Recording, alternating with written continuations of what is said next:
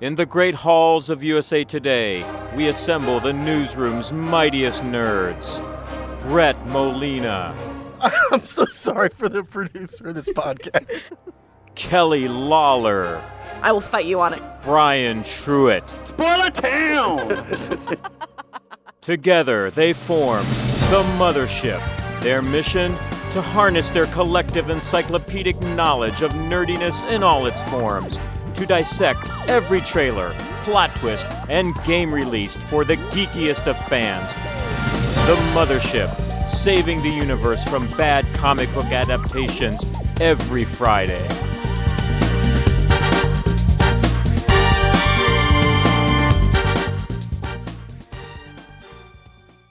All aboard the Mothership, the geek culture podcast from the USA Today Network. Thank you so much for joining us, and happy Friday. I'm Brian Truitt. I watch movies, and if this is your first time listening to us, welcome. New episodes of the Mothership drop every Friday, and you can subscribe for free on Apple Podcasts or wherever else you like to listen. And hey, while you're on Apple Podcasts, wouldn't it be swell if you could write a quick review about the show? By doing that, you'll be helping other fans who love nerdy pop culture find us. And as a thank you, we'll give you a very special shout out on our next episode. So try it out. Tell us what you want to see from the show moving forward. It's all upside for you. Don't forget, along with leaving a review, you can also get in touch with us on Twitter. We're at MothershipPod, or you can send an email to mothershippod@usatoday.com. On to the main topic. Here's a clip. It's been 3 centuries. It stops here. It stops with us. Who the hell was that? How should I know? She was hot. The seemed normal. Amazing observation. Your best chance is to run from this place. Go, go, go! On Shady Side, we're all cursed. The devil is in me. Any tips for fighting these things? Try not to die. Welcome to the suck. That was a clip from Fear Street, the new horror trilogy from Netflix based in the R.L. Stine novels. The series reinvents the R-rated teen slasher by paying homage to old-school horror films and creating a mythology involving teens, a history of serial killers, and a witch's curse. The Scream-inspired first film was set in 1994. Streaming today is the second chapter set at a summer camp in 1978. And next week's finale goes all the way back to 1666. The films are directed by this week's special guest, Leigh Janiak. She also helmed the great horror film Honeymoon and chatted with me about all things Fear Street. Thanks for coming on the show, Leigh. Hey, nice to meet you. How's everything going? You know, it's been a long day, but it's good. I can't complain. Well, hopefully you can end it soon. So, you know, Scream came out 25 years ago, and in recent years, horror films like Hereditary, The Witch, and even Honeymoon, you know, they really led the way in terms of a high-end, thoughtful golden age of the genre. But have we maybe been a little overdue in another reinvention of the rousing mainstream teen slasher? I think definitely. I love Hereditary. I love kind of Babadook, all of those kinds of like movies that I think have really kind of reinvigorated horror, like you said, with kind of this art house kind of cool vibe. But those are dark movies. And yeah, I will include like my first movie in that too. It's dark. And I think that— But good, and dark in a good way. In a good dark way. In a very good way. For sure. Not in like a bad way. Just it's a very different kind of vibe than movies like Scream or kind of even the slashers of the 80s and the 70s. So for me, I was kind of really excited about— I thought the same as like kind of your question of like, yeah, we are overdue for this. So I was excited about that. But I was also kind of like, why? Like, why should we do this now? And how can we make it different so we're not just kind of being like, oh, a slasher movie? Like, I really kind of wanted to try to do something a little bit new that made it feel like there was a reason for it, and not just because I love the subgenre. When you first— I know you've been working on this for quite a while. When you first started conceiving the story some years ago, was the queer love story and focus on marginalized folks there from the beginning, or did those themes gradually make their way in as you were developing and writing the script and everything? No, that was kind of— I mean, that was one of the earliest things that kind of motivated what Fear Street was going to be. And honestly, like kind of to piggyback off of what I was saying about my other question of like why the movies should exist. And I think that part of that for me was looking back at those classic slasher genre and kind of saying, okay, we usually have a very specific type of person that exists in these movies, and we have an opportunity here to kind of craft a narrative that changes that. And it's part of the mythology of Shadyside, of that this is a group of outsiders, of generations of people that have been told that they're other, they're not good enough, and that they're bad. And so in doing that, I felt like we could update the genre a little bit. And so, yeah, it was there from the very beginning. It was kind of baked into everything that we did, and everything kind of trickled down from that. Well, speaking of, I think, the relationship between Sam and Dean is not something we see in a lot of these movies, where in the past, they might have not have made it very long into the horror film. I mean, after the school scene, they might be toast. There's a lot going on that you juggle in here, but was that perhaps the main thing you felt you needed to get right? Was that core relationship, and everything else kind of revolves around that?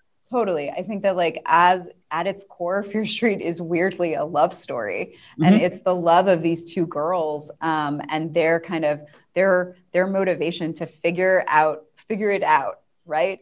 To save each other, to realize that they're better with each other. That kind of drives them further into ultimately realizing not only can we be together, we can change things, we can save the town. So everything kind of spawned from that, and the idea that this was something that a version of this existed back in 1666. All of that was there. And it was important that we kind of kept that love feeling very true, and real and flawed and not perfect right off the bat. They're still teenagers kind of figuring things out. So that was really, really important. And, the other thing that was important, I think, to me and to my fellow writers, was making sure that, yes, love is universal. We all understand kind of what it means to be in love, to find someone that we love that isn't perfect. But it's not a straight love story. It's a queer love story. And that to us was really important to maintain. And my writing partner, Phil, who is gay, spent a lot of time reminding us of that, of it's not the same thing. We can't just tell a straight story that has two girls in it. There's things that we have to acknowledge and understand about the world of the 90s, which is not the world of today. So that was also, I think, very cool to be able to recognize that it really is a different story that we're telling.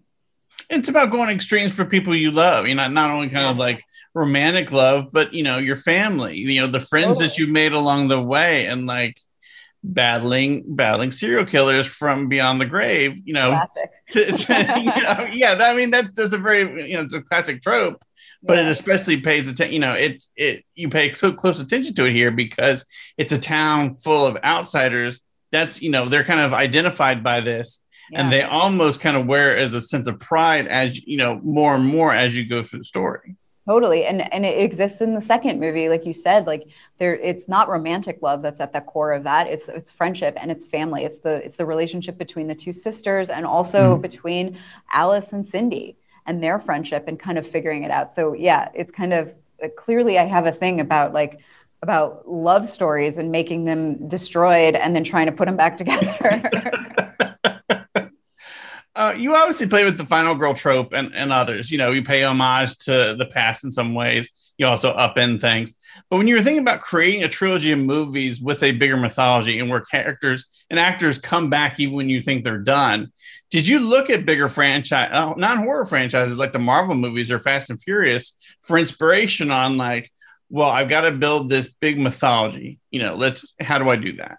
Yeah, for sure. I think one of the earliest things that we talked about that I remember talking about in kind of my first meeting about it was, okay, I think we should look to Marvel and what they've done in their universe. And we have an opportunity here to kind of start laying the groundwork for a horror universe. And so that's easier said than done. Obviously, it's very challenging, but definitely kind of looking at the way that they did that and how you kind of introduce characters that you're hinting at a bigger world that exists for them. That was really important. And also Back to the Future. Someone reminded me of that earlier, that was also one of the things that we thought about a lot was how kind of Back to the Future does that and is able to kind of have our characters kind of in different time periods playing different roles and kind of watching them kind of evolve. So yeah, that was the other inspiration.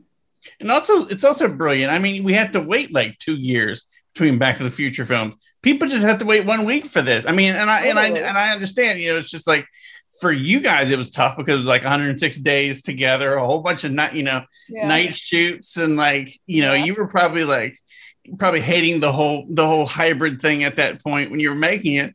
But like, it's so cool now because it almost matches the world it comes in, because it's not, you can binge it later on, but like you have that week to week thing, and it's not just a TV show. These are like real movies, and you really want to know what happens and how they all interact, and you don't have to wait that long.